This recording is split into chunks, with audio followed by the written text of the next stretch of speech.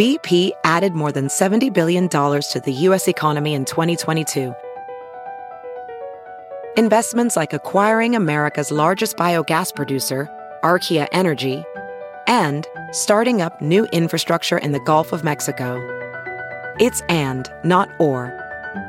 See what doing both means for energy nationwide at bp.com/investing in America.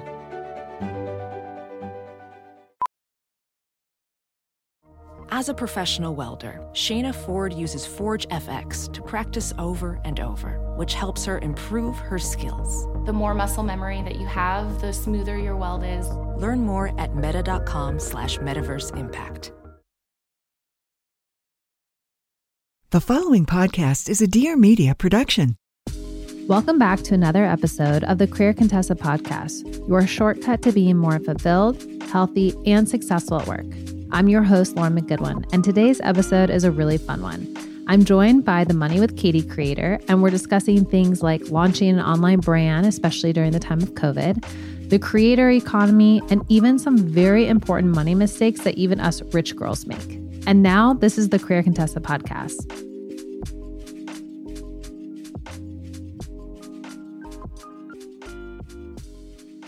Well, hi, Katie. Welcome to the show. Thank you so much. I'm so honored to be here, Lauren. So, Katie, can you share a little bit about your background and how Money with Katie brand came about? Yeah, like who the hell are you question? Yeah, like who are you and why do you have any authority and money? Yeah, so I always joke that I created a, brand about money for millennial women because I was a millennial woman that didn't know anything about money. And I found that the more I learned, I was learning it all from guys, coincidentally. I was kind of like, that's weird. It's like all the great information out there, it's all coming from people that don't look like me and like don't talk like me and don't think like me and don't spend like me. And so that always felt like a shortcoming of sorts, but also kind of looked like an opportunity from the standpoint of, well, I really want to talk about this stuff. And I feel like, man, all of this information is so life-changing, which is cheesy to say, but it really is. I mean, knowing this stuff early enough in life and instituting it for yourself can really change the trajectory that you're on. So I was like, man, I got to share this with other people. And so that was kind of where Money with Katie came from. But anyone who knows this story already knows this. I was going to say, I kind of also started it out of like pandemic anxiety. It was April of 2020 and we were like a month into it and none of us knew what was going to happen or what was happening. And I was home a lot for obvious reasons and just thought, I'm just going to do it. I'm just going to make the URL. I'm going to start posting and I'm going to start sharing what I'm reading and what I'm learning about and the tips and tricks and hacks and information that I'm finding so intriguing. There's got to be other young women that care about this, right? Like there's got to be other people that want to get better with their money. So that's kind of how it came to be. I do feel like a COVID, if you want to call it a silver lining, was that people really did learn a lot about finance and like think about their finances, and probably because so much of their finances were sort of changing during that time. But I think you're not alone with sort of this, like it came out of the pandemic, but you were obviously interested in the topic beforehand. It was a matter of like, am I going to turn this into a business or, okay. Yeah. And I had been into it for like 3 years prior where I had like first started just obsessing over the content, like avid content consumer of personal finance information. And then for like, I would say 2 years, I had been doing some light consulting. So like I'd have friends or acquaintances or coworkers that would just want like a second set of eyes on everything and would want to have someone that could kind of like walk through it with them, hold their hand, educate them about what they were doing, think through those problems with them. So I'd kind of been doing that and had a lot of exposure already to like what women were dealing with. Because initially it's like, you only know your own situation and you kind of assume that everyone has the same issues you do. But then after working with hundreds of women, I'm like, oh, I've seen problems all across the gamut. You can also kind of start to tease out the common threads too, which is super helpful when you're trying to become a content creator and speak to those problems relevantly. Yeah, that's actually a good segue. I want to talk about content creation and the creator economy because you're in it. So Money with Katie is a full-time gig. So you're a full-time creator. I guess we could say solopreneur, right? So can you talk a little bit about that? I mean, I think there's people who probably listen to this podcast who might still have the side hustle or maybe are recent solopreneurs out of COVID or whatever. So talk a little bit about the creator economy and what you've learned and how that's going so far. That's a great question. It's a lot of questions in one. I'm like, if there's a visual that I can provide, it kind of feels like I'm driving a train and like laying the tracks down as we're going. Yeah. So I definitely don't consider myself an expert or even an early comer. When I think about people like Lauren Evarts Bostic, who started Skinny Confidential in 2012? I mean, she was early. And you have people that even in the finance space started blogging in like 2009, 2010. Those people were early. Yeah.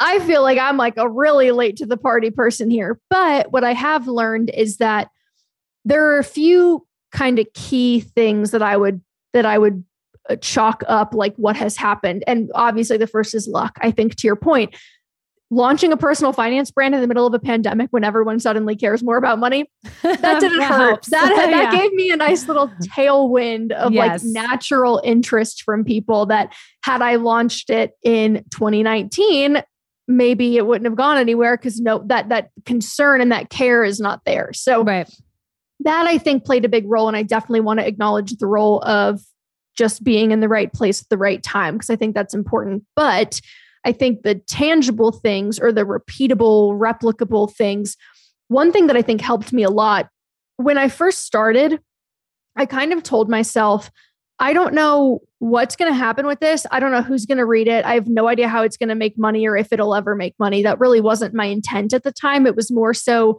I really wanted a project that was just mine. And so in some ways, I think I was blessed in how naive I was, because I didn't come into it with these like crazy aspirations. I just like wanted to make it. And so if you're coming into it with the idea of it's like as a business, there are some pros and cons of that. Obviously the obvious con being the pressure to monetize immediately or to have such a focus on monetization. But that was not really my focus because I wasn't thinking about it like a business. I was just thinking about it like a project, like a hobby. And so I told myself at the time, I'm going to give myself a year. I'm going to write 104 blog posts, 2 blog posts a week, Monday, Wednesday. I'm going to stick to this. And if after that year, no one cares, no one's reading it, I don't even enjoy doing it anymore, then I will consider this idea fully trialed and failed, and I'll walk away. But I think what happens sometimes is that we get this idea to do something, but we don't actually commit to what does success look like, or how long am I comfortable doing this without making any money? What is the amount of output that I'm going to commit to see if this can be successful first? And instead, we just kind of plow forward. And sometimes plowing forward works really well. But for me personally, I'm such a neurotic overthinker that had I not committed to that time frame and been like, it doesn't matter what happens over the next year, I'm doing it anyway. Whether 2 people read it or 2,000 people or 200,000 people, I'm doing it. So I definitely think from a content creation or creator standpoint, I heard this amazing piece of advice from Alex and Austin of Morning Brew last year when I was listening to their How I Built This episode, where they basically said, content creation is an endurance game. Agreed. The competitive edge is just existing longer than everyone else, just doing it longer. Yeah. Being consistent longer than longer than your competitors are willing to be consistent. And so I think we expect that audience right away. And if it doesn't come, it's like, oh no, but that's where I think that consistency and that time frame helps kind of like get you over that hump of like, it's not even a question. I'm just doing it. Right. Yeah. Yeah.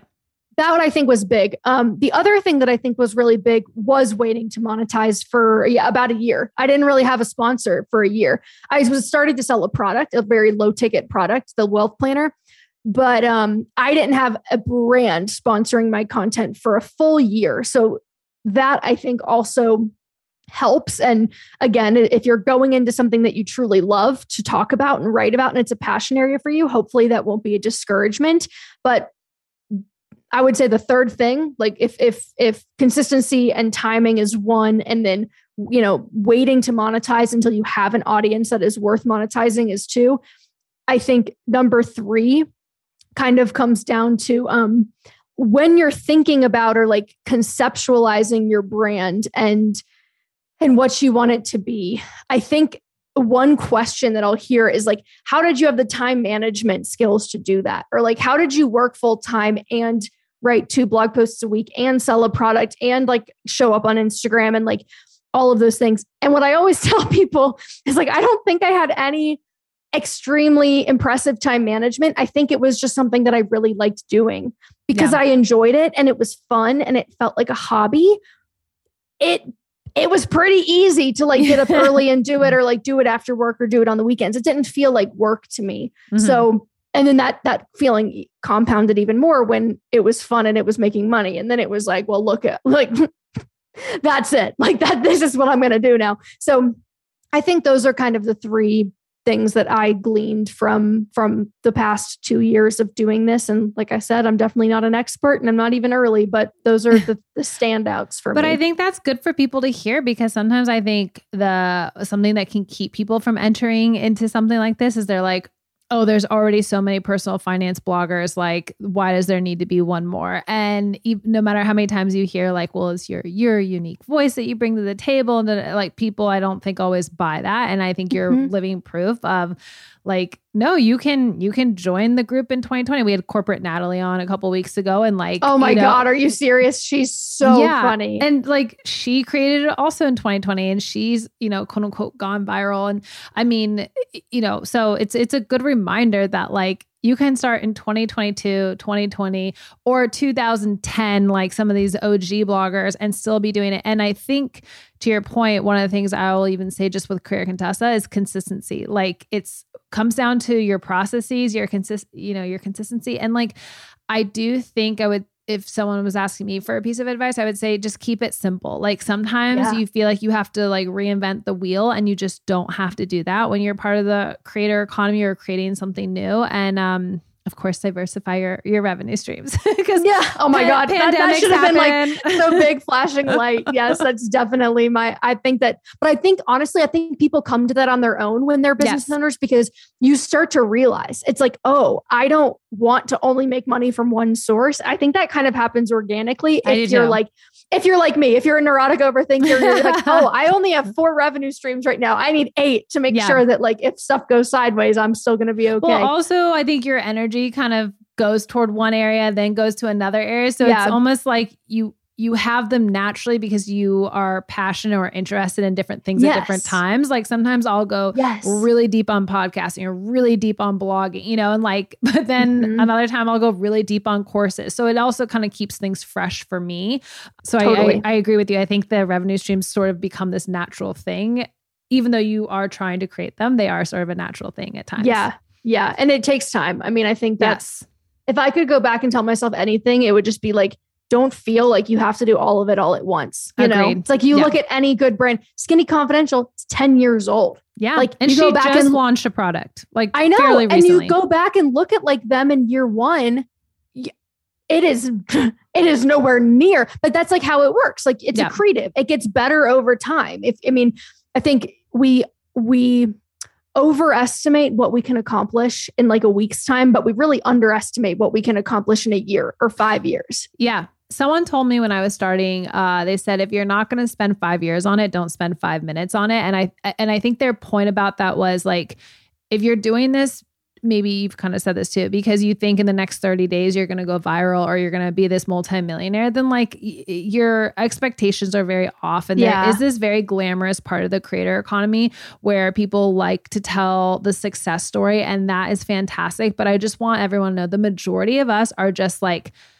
doing something every day, and the email list grows slowly. The whatever Instagram grows slowly. Like everything is just a slow moving pace, but the general theme is like progress, and you're a little bit more each day, So I want to take a quick break to talk about one of our sponsors, Cozy Earth. We all know the importance of good sleep, especially after a long day of work. One way to optimize your rest and coziness is by having the right bedding. That's where Cozy Earth comes in.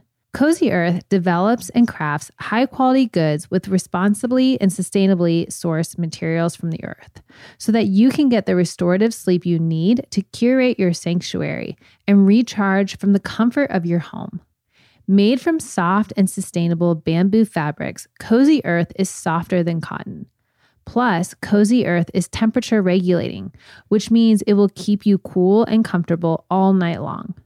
Cozy Earth is also machine washable, and their enhanced weave guarantees to not pill even after washing, which I love because one of the things I hate is when your cozy stuff starts to pill and then it doesn't look like cozy stuff you can wear out and about. And don't just take it from me. Cozy Earth has been featured on Oprah's favorites list 4 years in a row. And if you're still not sure, they have a 10-year warranty on all their products. Oh, and if you want to test out their sheets, you can. Cozy Earth offers a 100-night quote unquote sleep test. That means you can try their sheets for 100 nights. And if you don't love it, you can send it back for a full refund. You've got to try these sheets. They are the softest sheets I have ever felt. And Cozy Earth provided an exclusive offer for our listeners today. You can get 35% off site-wide when you use the code Contessa. So that's 35% off, which is amazing when you use the code Contessa, CONTESSA at CozyEarth.com. All right, now let's get back to the show. I'm Kat Sadler, and it sure is a beautiful day. After such a bleak year, it's time for some joy, and I cannot wait for you to hear my fresh and fun new show. I crack open about mom life, relationships, wellness, and beauty, all the things. Plus, I have provocative conversations with some of the most fascinating and famous faces in pop culture. I'm here to lift you up and make you think. Check out It Sure Is a Beautiful Day with me and you every Tuesday. So the last thing I want to talk about is, so you joined Morning Brew. So talk a little bit about that so people kind of can understand like opportunities for creators. And because I do think this is becoming a big thing where other brands media companies noticed. They know. Yes. Mm-hmm. They know now that like that's where the money is. Yeah. Media companies are basically signing on creators like they're the talent. It kind of makes me think of like the talent agency kind of model where it's like, yeah, you are the talent, but you're the creator and you're under the Morning Brew umbrella. So what does that mean? What does that look like? Why'd you choose to do that? Yeah, no, I think so.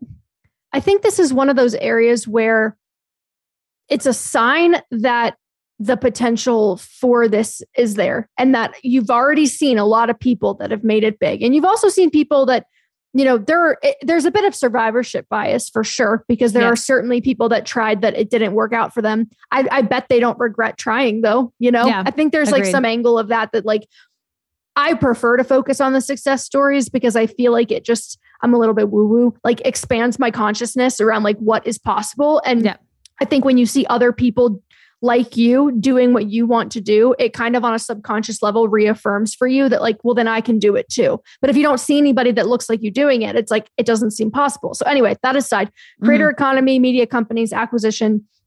I think one thing that's interesting is how I met the CEO of Morning Brew, because I met him 4 years ago now on a whim on Twitter. Wild story. I like was reading Morning Brew at a stoplight, got pulled over for looking at my phone in a red light. I was already obsessed with personal finance. So this like $150 ticket like ruined my week. And I just tweeted, I'm like, I'm such a Morning Brew stan that like, I just got pulled over for looking at my phone while driving. And I'm like, going to pay this ticket because I like love Morning Brew so much. And the CEO DMs me and is like, oh, hey, like, we're going to PayPal you the money for the ticket. That's hilarious. Like, we love that you love the brew. I mean, like, yeah, super organic, like outreach thing. So then we just like kind of became friends. Like I was like, oh my God, like, thank you so much. And I like saw his name and knew that it was the CEO. So we start chatting. So we just kind of were like obliquely, like, you know how it is on Twitter. It's like people you follow, you've never met them. They don't know you. You don't know them, but like, you kind of know who each other is. So last fall, Money with Katie was having like a banner year, which it really makes sense because 2021 was the first year where I was like monetized at all. So like bar was low, but it was, you went from 0 to 100%. Yes. I was like, it was 1,000% year over year growth. No, but it was like, so it was doing really well. And so I was like confident at this point that like, all right, I've seen the power of this. I now believe in my own ability to generate income as a self-employed person and like believe in my concept. So I think at this time I was working for Facebook. So I had a pretty good job in tech, but I thought, man, if by June 2022, Money with Katie has made at least $25,000 each month, I'm going to quit my job and I'm going to go all in. Well, around the same time, I was kind of coming to this decision and like formulating this idea of like the risk tolerance threshold that I was okay with. Austin, the CEO, reaches out to me and he's like, hey, we're trying this new thing. We're trying to bring creators in-house. We're really interested in personal finance. Can we talk? Well, I think the way that a lot of media companies are doing this is they're trying to find creators that have very nascent followings. So not people that already have 1 million followers. In some cases, maybe, but people that want to be a creator, that like have the passion and have the personality and have the perspective, but don't yet have the audience. Because they used to be called micro bloggers or something. Yes, like that. yes, exactly. People that like maybe have 1,000 followers, right? Yes. And they're but just like little. super engaged. Yes, super, and usually super like niche too, right? It's like subject areas where it's not like a lifestyle blogger, you know. It's like a blogger that only covers like Microsoft Excel, like things like that. I was just thinking that example. So super niche, and they want to basically take the media model, the traditional media model, and install the creator inside of that. And then say, you just go nuts. We'll pay you a good salary. You create to your heart's desire. We'll do everything else. We'll handle the ad sales side. We'll handle the merchandise, like all the things that you would think as a creator. It's like, these are things you kind of have to learn on your own if you get like big. An incubator a little bit. It's like, that's a really good way to go put out it. and hire your own person to do ad sales when we can have one ad salesperson sell across the quote unquote creator network that we're creating. Yeah. Yep. So I thought it was a really I was very torn though, because at this point I had a bit of a following already, like 25,000 followers. And I had a brand that I felt like had some brand equity, and I had a really good sales year, like multiple 6-figure sales year. So I was like not super keen on it at first, because I was like, what am I going to be giving up by like basically selling my brand to a larger company? And what I ended up, I really agonized over it for like a month, and we went back and forth so many times. Like there were plenty of times where I was like, I'm asking for like ridiculous shit right now. There's no way. The next email I get from this guy is going to be telling me to like piss off and like go build Money with Katie myself if I'm like, love it so much. But that didn't happen. Like it ended up working out really well. And so the final kind of like decision point though was I had someone tell me, would you rather have 100% of a grape or 25% of a watermelon? Yeah. And I was like, oh, okay. And it kind of clicked where I was like, yeah, they have 4 million subscribers. They have the infrastructure in place. They're doing $60 million in revenue a year with newsletters. This is probably what's going to actually put Money with Katie on the map. And like more than that, I'll actually get to learn from them and have like their mentorship. Mm-hmm. Yeah.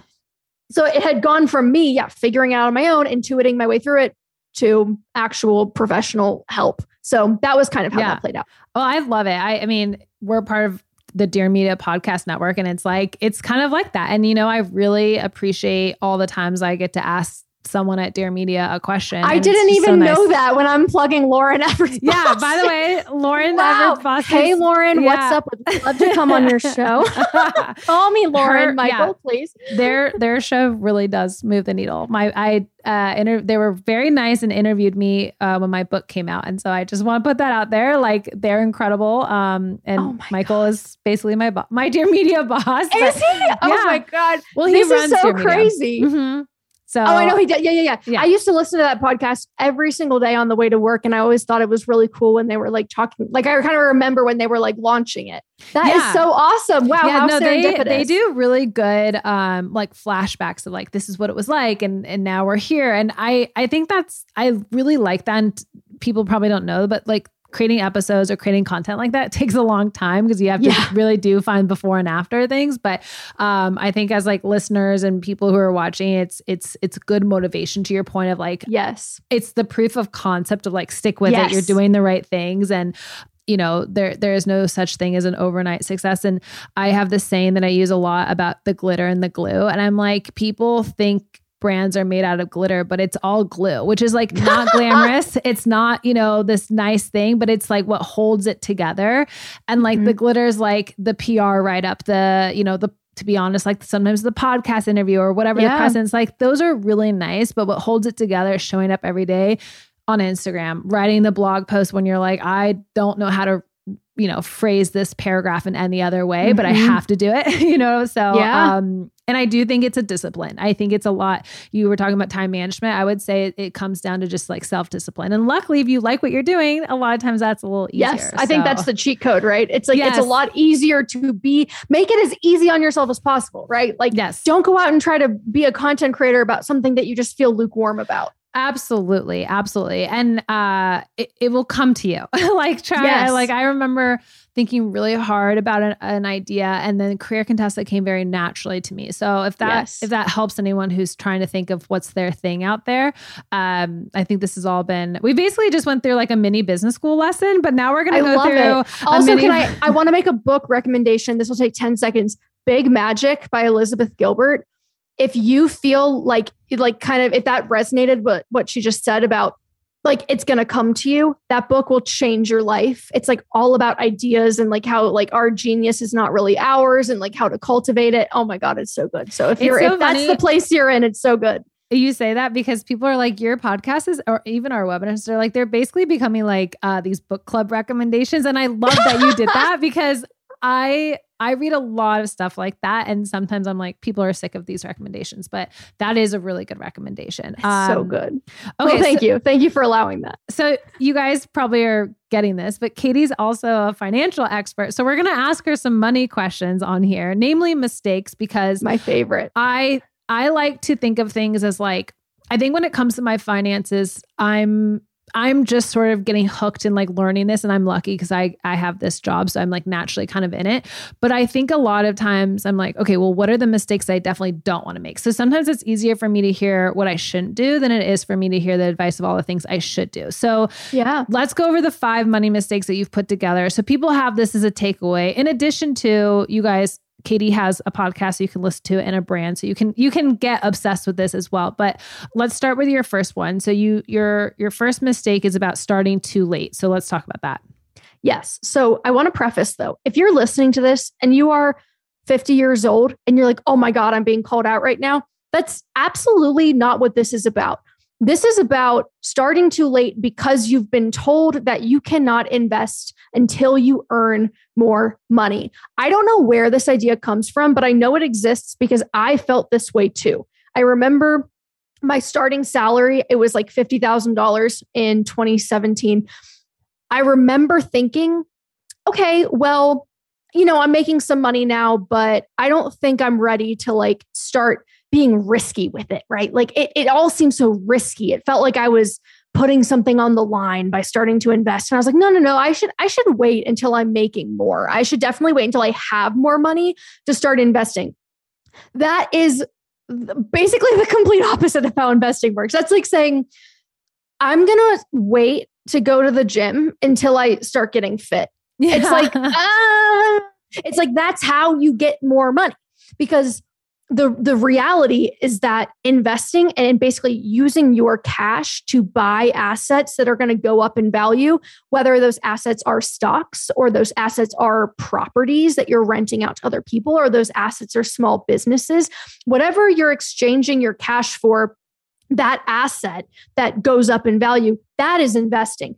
But you'll never be, this is just the reality, unless you're making millions of dollars a year, you'll never be able to get rich just by working for a paycheck and then putting it in a savings account. You need the tailwind of an asset that has that upward mobility, so to speak, to work for you. And that's why people will say like, I want my money to work for me. What they mean by that is like, I want to put my money into something that then that money is going to take on a life of its own and go earn more for me. And so again, it can take on many forms. Investing doesn't just have to mean the stock market. I like the stock market the best because I think it has the lowest barrier to entry. Yeah. I think it requires the least amount of knowledge. You can literally with $10 and an internet connection, go sign up for a robo-advisor and get a professionally managed portfolio in 10 minutes. So like, that's why I prefer the stock market, especially for people that have never invested before. But there are so many different paths. It just comes down to like this idea that you can't invest until you have more is such a lie. That's how that is literally how you get more money. think people have this thing where they're like, I can't invest unless I have, $10,000 to put into something. It's like, you can do it with $10. Like you can do it with 10. Like there's no, you can do it with 50 cents probably. I don't know. But, so I agree. Okay. What's your next mistake number 2 you see people making? So my second mistake, again, it's like all of these came basically from like things that I did. So I'm like, I know that they happen, especially because I consider myself now someone that's very educated about personal finance. I spend 80 hours a week learning about it and writing about it. So I'm like, I know a lot now at this point. But the second mistake is automatically assuming that buying your place of residence is preferable to renting it and or overspending on housing, and particularly overspending on a primary residence that you are purchasing that is going to overextend you. Now, the reason that I see this as like such a powerful myth is because it's ingrained in American society that homeownership is always better. And like, I can come up with scenarios in which homeownership would always be better in the sense of like, you're definitely going to be in that place for 15 years. And like, the cost of living is low and, whatever, like I can like find ways to back up that claim. But what's the reality is that claim survives from a time when our economy and our housing market was very, very different. Yes. And so there's this thing called the price to rent ratio. It is unbelievably helpful for localizing this decision and helping you determine, is it actually better to buy if I can afford to, or should I keep renting? And so what it basically looks at is it takes the median cost of annualized rent in an area. So like my rent in Colorado is $3,000 a month. We pay $3,000 for a 3-bedroom house. So $36,000 per year. And then the median cost of a home in that zip code. And it basically looks at how many years of rent could you pay for in order to buy that house. Like how many years of rent would you have to give up to buy the house? So you have places like Detroit, Michigan, where I think the price to rent ratio is like 7. I mean, it's like crazy low, where with 7 years of rent, you could own the house outright. And so like in that case, it's probably better to just buy the house. Then you have places like San Francisco, where the price to rent ratio is 50. Yes, you can rent for 50 years or you can buy the house. And so at that point, you're kind of like, oh, well, if I can rent for $4,000 or own for $11,000 a month, which is the reality of a price to rent ratio where, it's a $4,000 rent or a $2.4 million home, it's $11,000 a month, you're probably going to want to rent. So I love the price to rent ratio for figuring out like locally what makes sense for you. But I think the other side of this, and this is particularly the side that I was unaware of when I lived in Dallas and wanted to buy a condo for $250,000 when I had $12 in my checking account. I don't know like why I thought that was like, I should do that, but it's the property taxes and the insurance and the ongoing maintenance and the mortgage interest that people don't take into account. So they think, oh, it's either $1,000 towards my house that I'm owning and it's an investment and it's blah, or it's like $1,000 towards rent, which is just throwing money away. Yeah. But it's like that $1,000, if that's your mortgage payment, that's just part of the story. Like you've got more costs on top of that. Typically you can estimate like 4 to 5% of the home's value every year that you're going to be paying in costs that are not building equity. So there's no property manager to call when you own a house. Right. Like, something's broken. Exactly. So, right. So it's kind of just this idea of like, I don't discourage homeownership. I just tell people go in with your eyes wide open and actually run the numbers and make sure that it's the better move. Because if you're going into it thinking this is going to be a great investment, we're going to make so much money on this. It's like when you actually factor in all of the costs, especially because the transaction costs are so high, you can pay thousands of dollars just in closing costs. Sometimes the returns are not what you think they are. So if you're not actually like really excited about owning a home, there's nothing wrong with renting. So that would be my mistake number 2. Yeah, I like that. And also as a society, let's celebrate people moving to a new apartment or not always, getting married, having a baby and buying a house. Like let's celebrate other things. The standard path. Yeah, I know. Jeez Louise. Okay. Number 3 is about low interest debt. So this is definitely the opposite of what I've heard a lot. So yeah, tell us what this one is. Yeah. So my mistake number 3 is paying off low interest debt too quickly. And I know that kind of sounds backwards. It's like, wait, wouldn't you want to pay off your debt quickly? But what it really comes down to is opportunity cost. So when I'm talking low interest debt, typically what's included in this would be student loans, mortgage debt, or car notes. Credit card debt, another story. That's almost always going to be high interest. You're going to be paying a criminal like amount of interest. 22%. Yeah, like at a minimum, right? Yeah. Like it's insane. It's crazy. But I'm talking like if you have debt of any kind that has an interest rate between 3%, 6%, 3% and 5%, that is what I would consider low interest debt. That's pretty cheap money, right? That you borrowed and hopefully you used it to do something that's going to drive your life forward, like go to college or buy a home or buy a car. Like all of these things are good things. And we shouldn't be shaming people for having debt for, going to college. That's ridiculous in my mind. But so with the low interest debt, though, the opportunity cost, if you have an extra $1,000 a month, I'm using big round numbers so that my mental math is not embarrassing. But if you have an extra $1,000 a month and you have the option to invest that money in the stock market or to use it to pay off a loan that has a rate of 3%, you feel like you're saving money because you're going to save on interest by paying it off faster.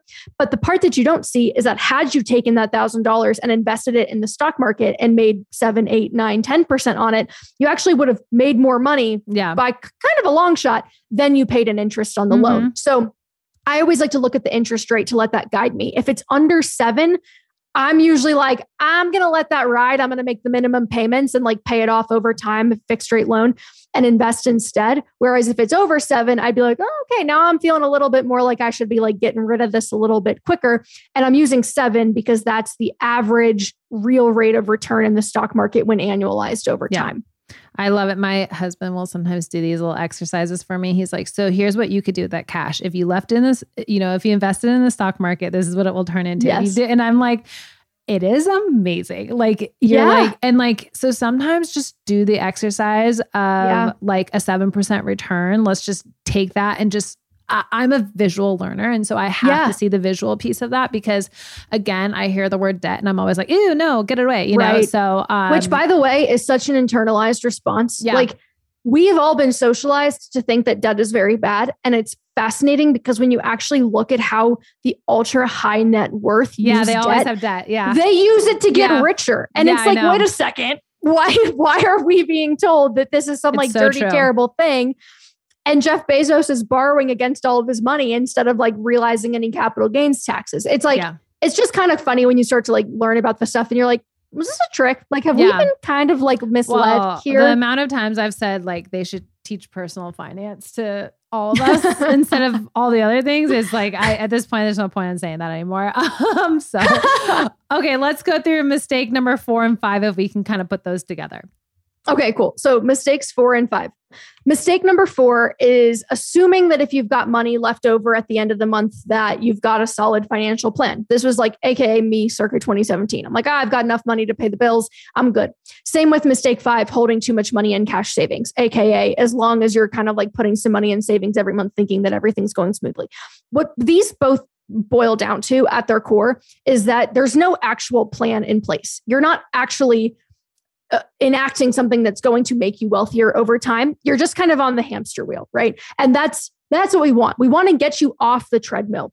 And especially if your lifestyle is expensive, if you've kind of like scaled up, you've got the lifestyle inflation thing going on. Lifestyle creep is real, you guys. It's so real. I am living proof. I'm like, I started making more money. I was like, I'm going to hire a chef, but which is like fine. Like you can like spend more as you make more, but you just want to be cognizant, right? So I always joke, it's like being handcuffed to a Peloton treadmill with Cartier handcuffs. You're like, this looks very chic, but I am terrified. So you really want to have a plan in place. And I think we get a false sense of security. If we have enough money to pay our bills, we think everything's cool.